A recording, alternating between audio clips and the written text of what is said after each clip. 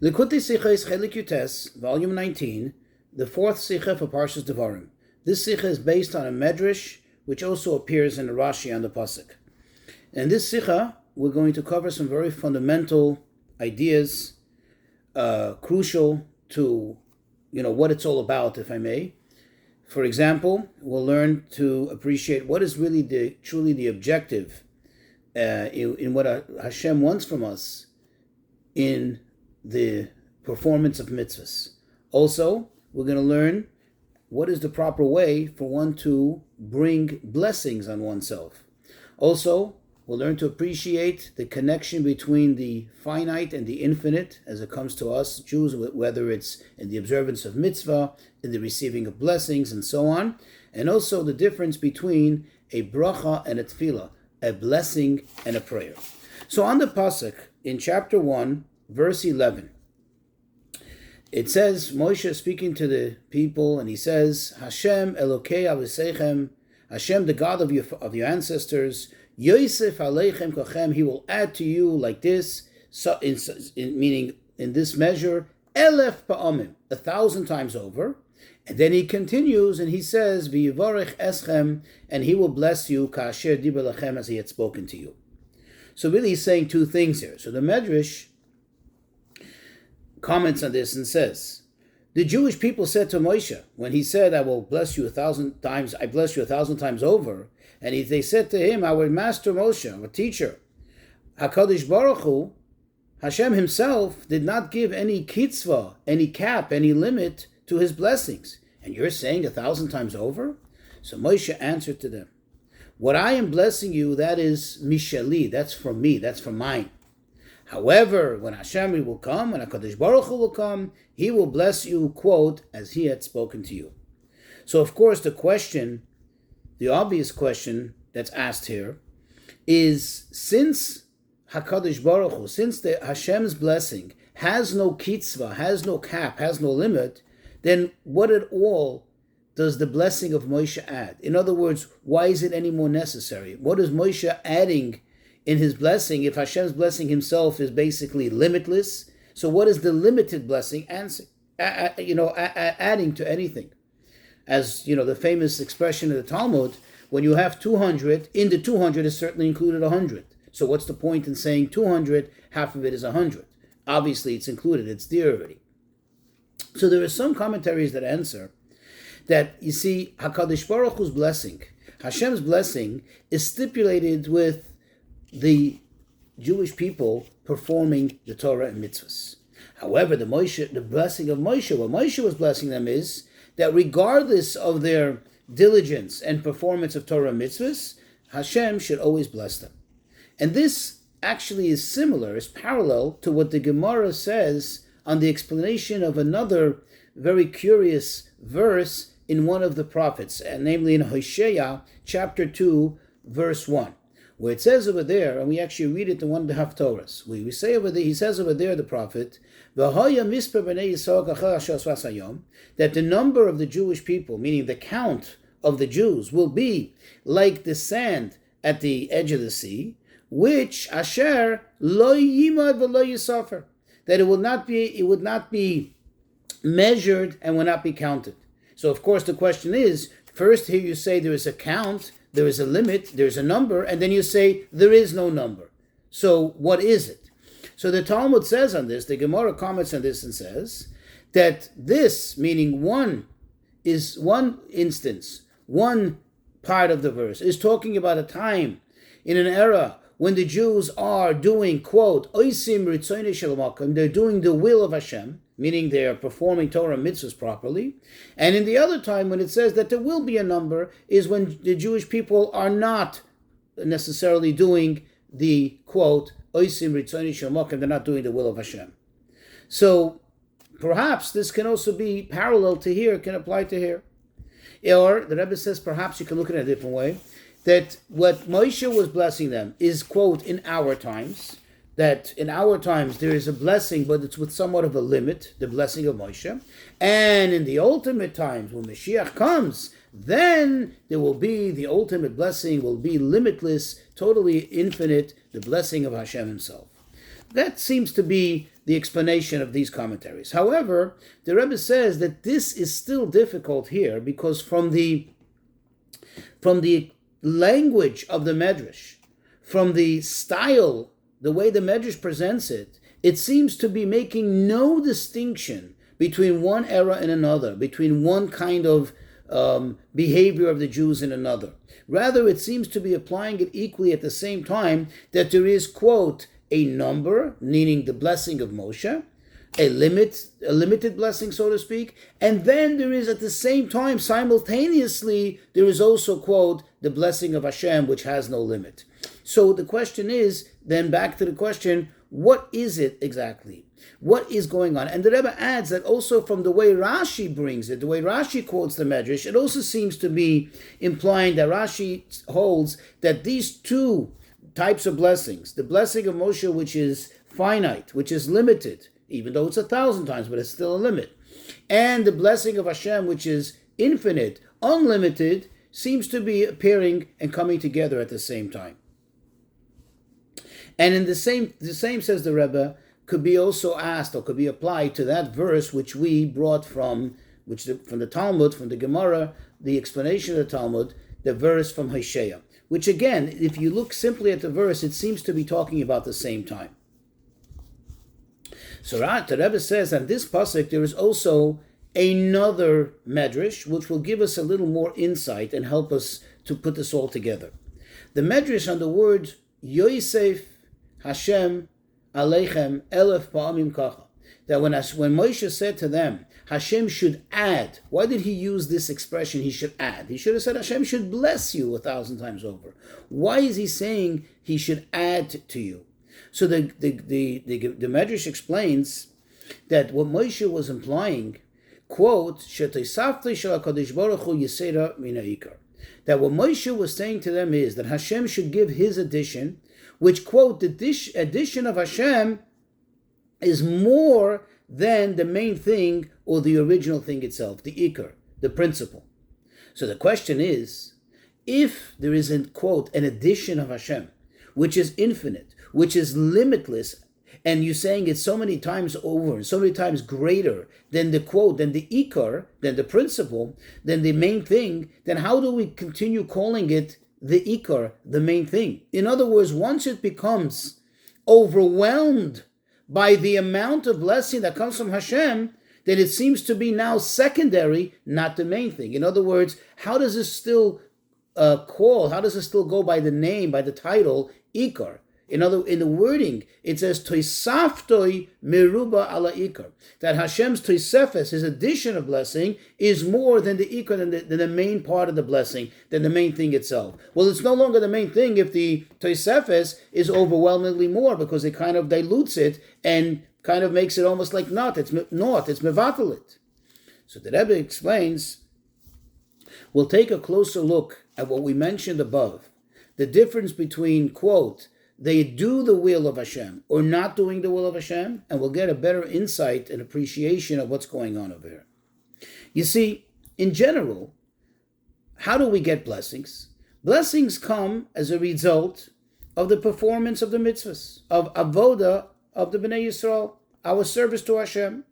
So we understand that when a person does avoda, but he's doing it in somewhat of a limited fashion, then what is the result? What is the blessing that comes as a result of that? It's triggered by that. A limited blessing, a blessing with a number, right? Like we said before, a mispar, a number. As it says in the prophet, there will be the number of the Jewish people. Now, what does it mean that you don't do the will of Hashem? How can you be performing mitzvahs? How can you do avodah, service of Hashem, and yet you have not succeeded in, quote, making the will of Hashem, in doing exactly the Ratzain, the true will of Hashem? So a good example for it will be right in the beginning of the Torah. We have the story with Cain. Cain versus Hevel. Cain was the one who initiated bringing a carbon to Hashem. However, when he brought a carbon which lacked the integrity that a carbon should be, when he offered a sacrifice and it wasn't from the best, it was a very meager animal, that basically resulted in him being less than his brother Hevel. his brother Hevel, or even though he was the one to do the Havodah and to initiate it, but he, quote, did not do the Ratzain of Hashem. He did not reach the true will of Hashem. Why? Because he didn't do it in a limitless manner. He didn't do it in the best way possible. And since when Avodah is done with a limit, therefore the resulting you don't actually draw down the true essence of the will of Hashem. And in fact, the Rebbe says we can find an interesting parallel to this in the teachings of the Alter Rebbe, where the Alter Rebbe gives us an example, a distinction between, quote, doing the will of Hashem and not doing the will of Hashem. Which again, we're talking about people who are performing Torah mitzvahs. But what is the distinction? What is the difference? So the Alter Rebbe says when one is doing mitzvahs in an ordinary manner, meaning one is performing Torah mitzvahs, going, so to speak, on the straight and narrow, that is associated with not doing the will of Hashem. Why? Because the will of Hashem comes from the essence of Hashem. It comes from an infinite place. And mitzvahs inherently have a limitation. In fact, the Torah itself tells us, what is the nature of mitzvahs? Do not add to it. Do not subtract for it. There is only 613 mitzvahs. There's a number. It starts somewhere. It ends somewhere. In other words, mitzvahs, the way they manifest in this world, the way they were given to us, they have an inherent limitation. They have a number, so to speak, by nature. That is mitzvahs in general, says the Alter Rebbe. And that's associated with, quote, not doing the Ratzon of Hashem, not reaching the highest point of the essence of Hashem. However, when one does the mitzvah of tshuva, tshuva is something which surpasses any limitation. Tshuva is something which it transforms everything.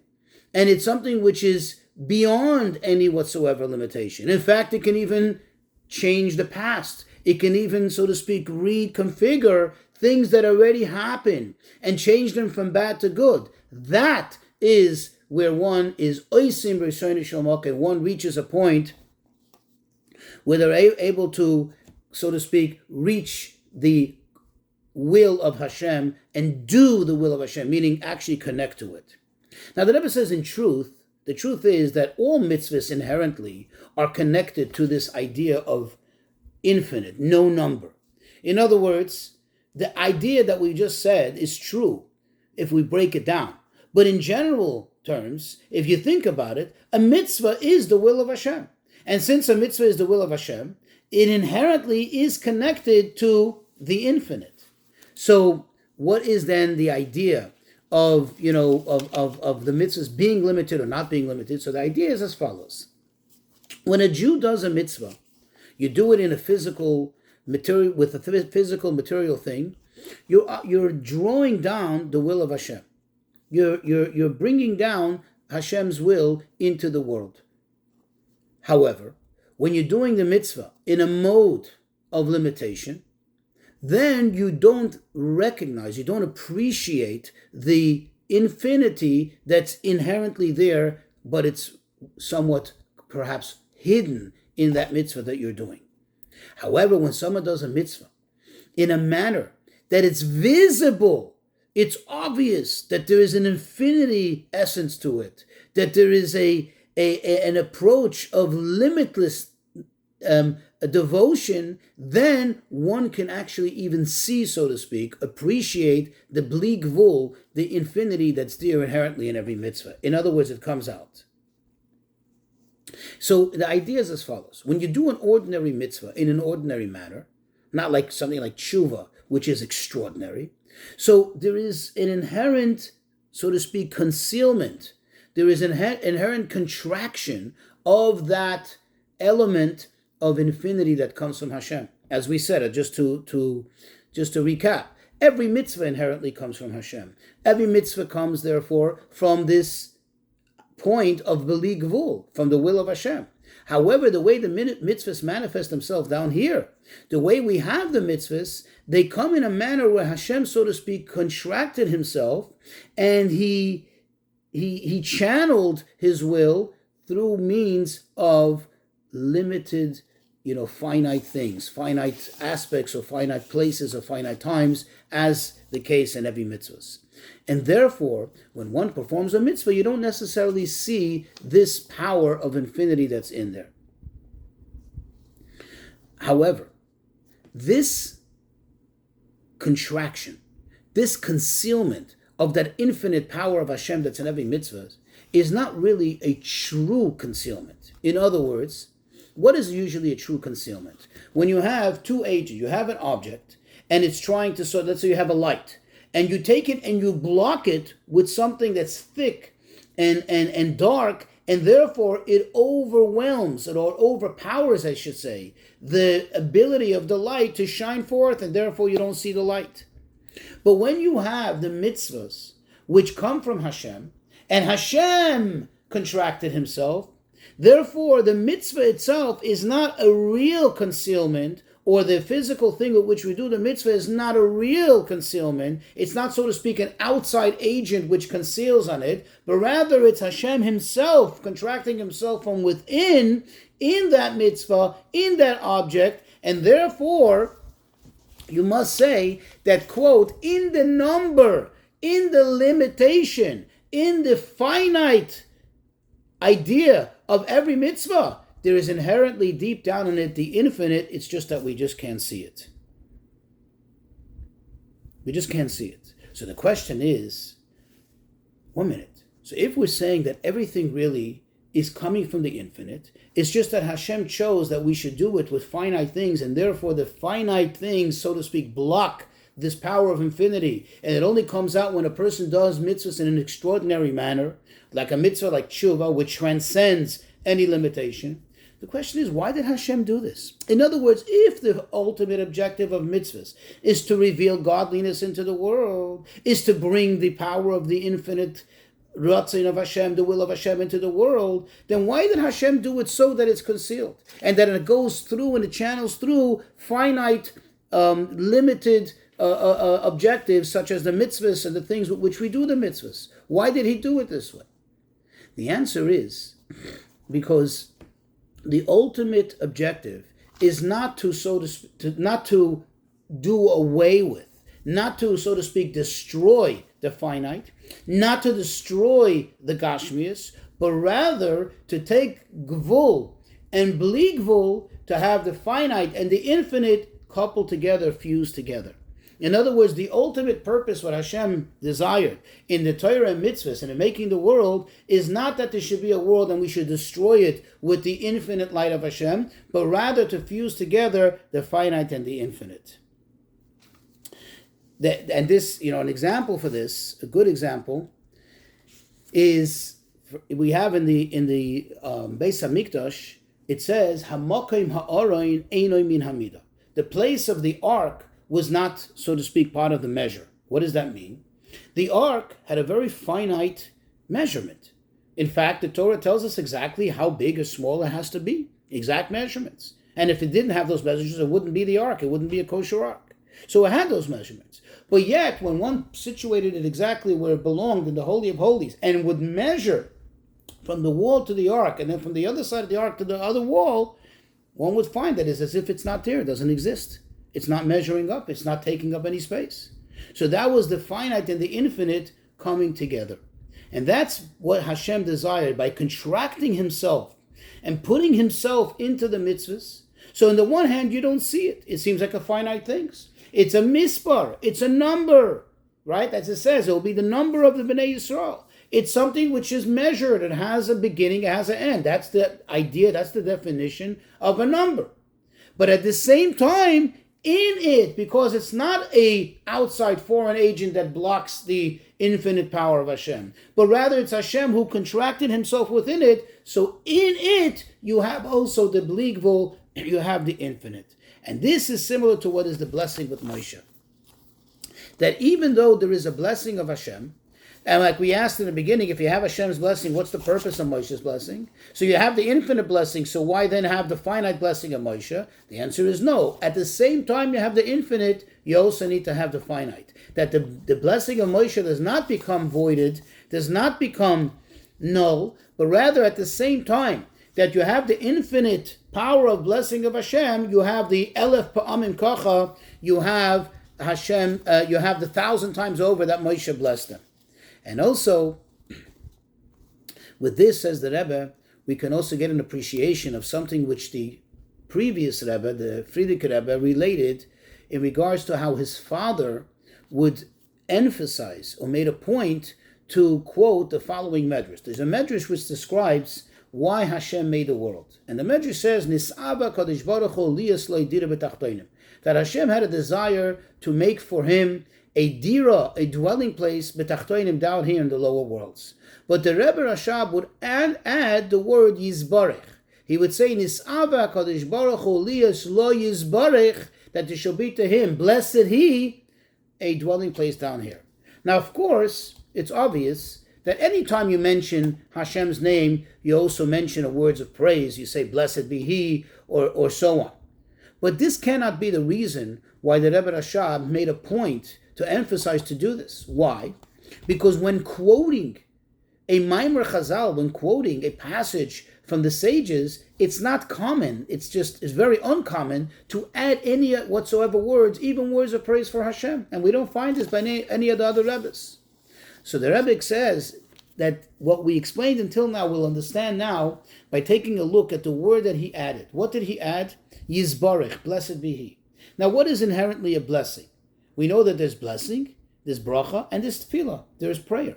A bracha, a blessing, draws down something that's already there, so to speak, in Hashem's will. It's already been allocated. It is, for whatever reason, it hasn't come down.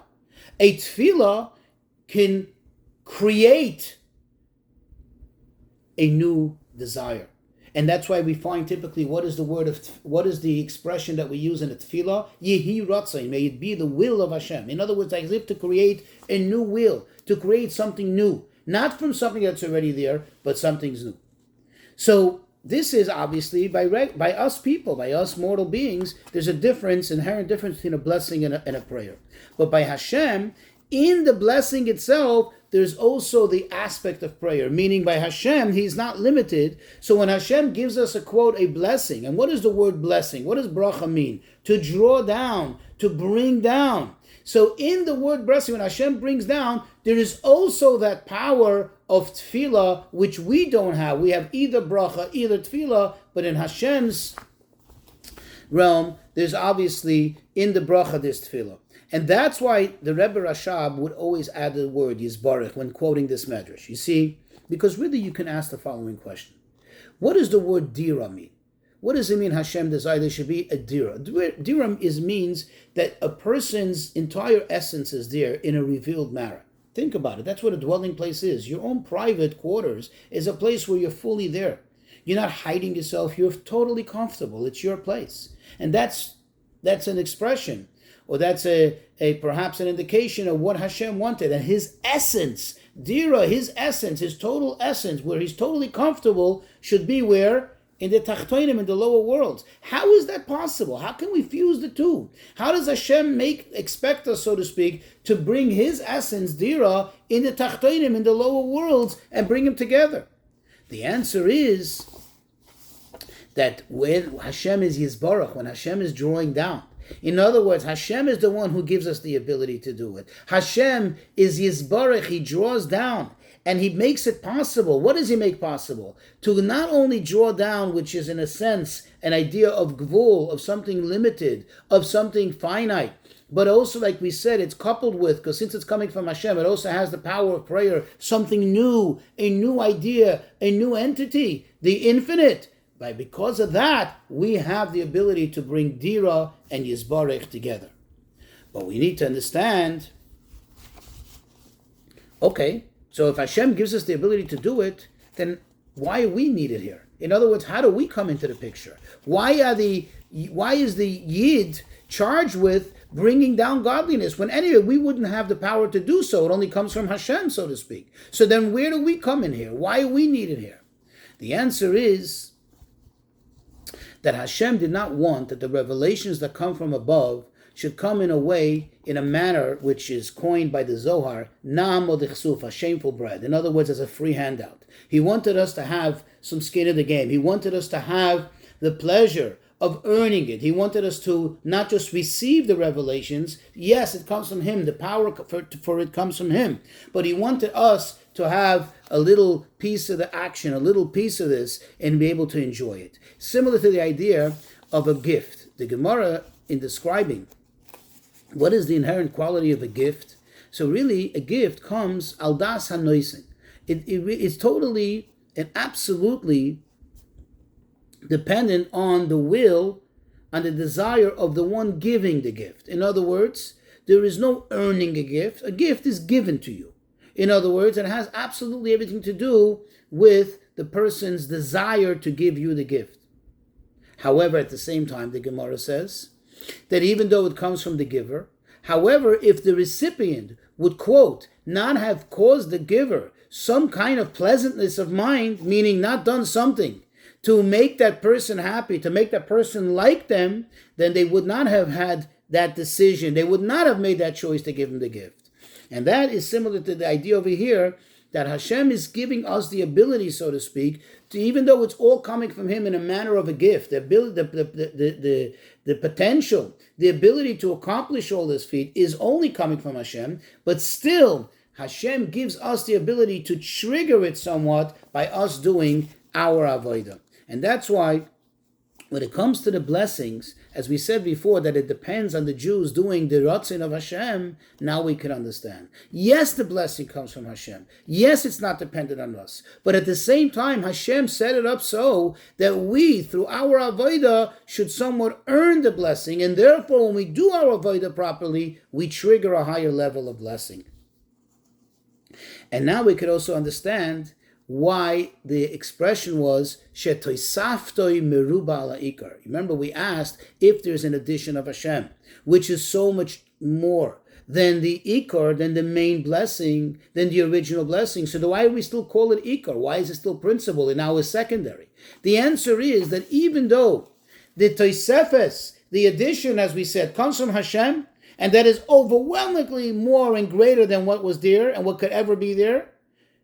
However, why is it coming? As we just said, because Hashem gave us that ability and that necessity to trigger it. Since we are triggering it, since it's still coming somewhat from us, therefore it's called Ikar, because while it's coming from Hashem, which is beyond us, we are also continuously causing it, so to speak, to continue coming to us.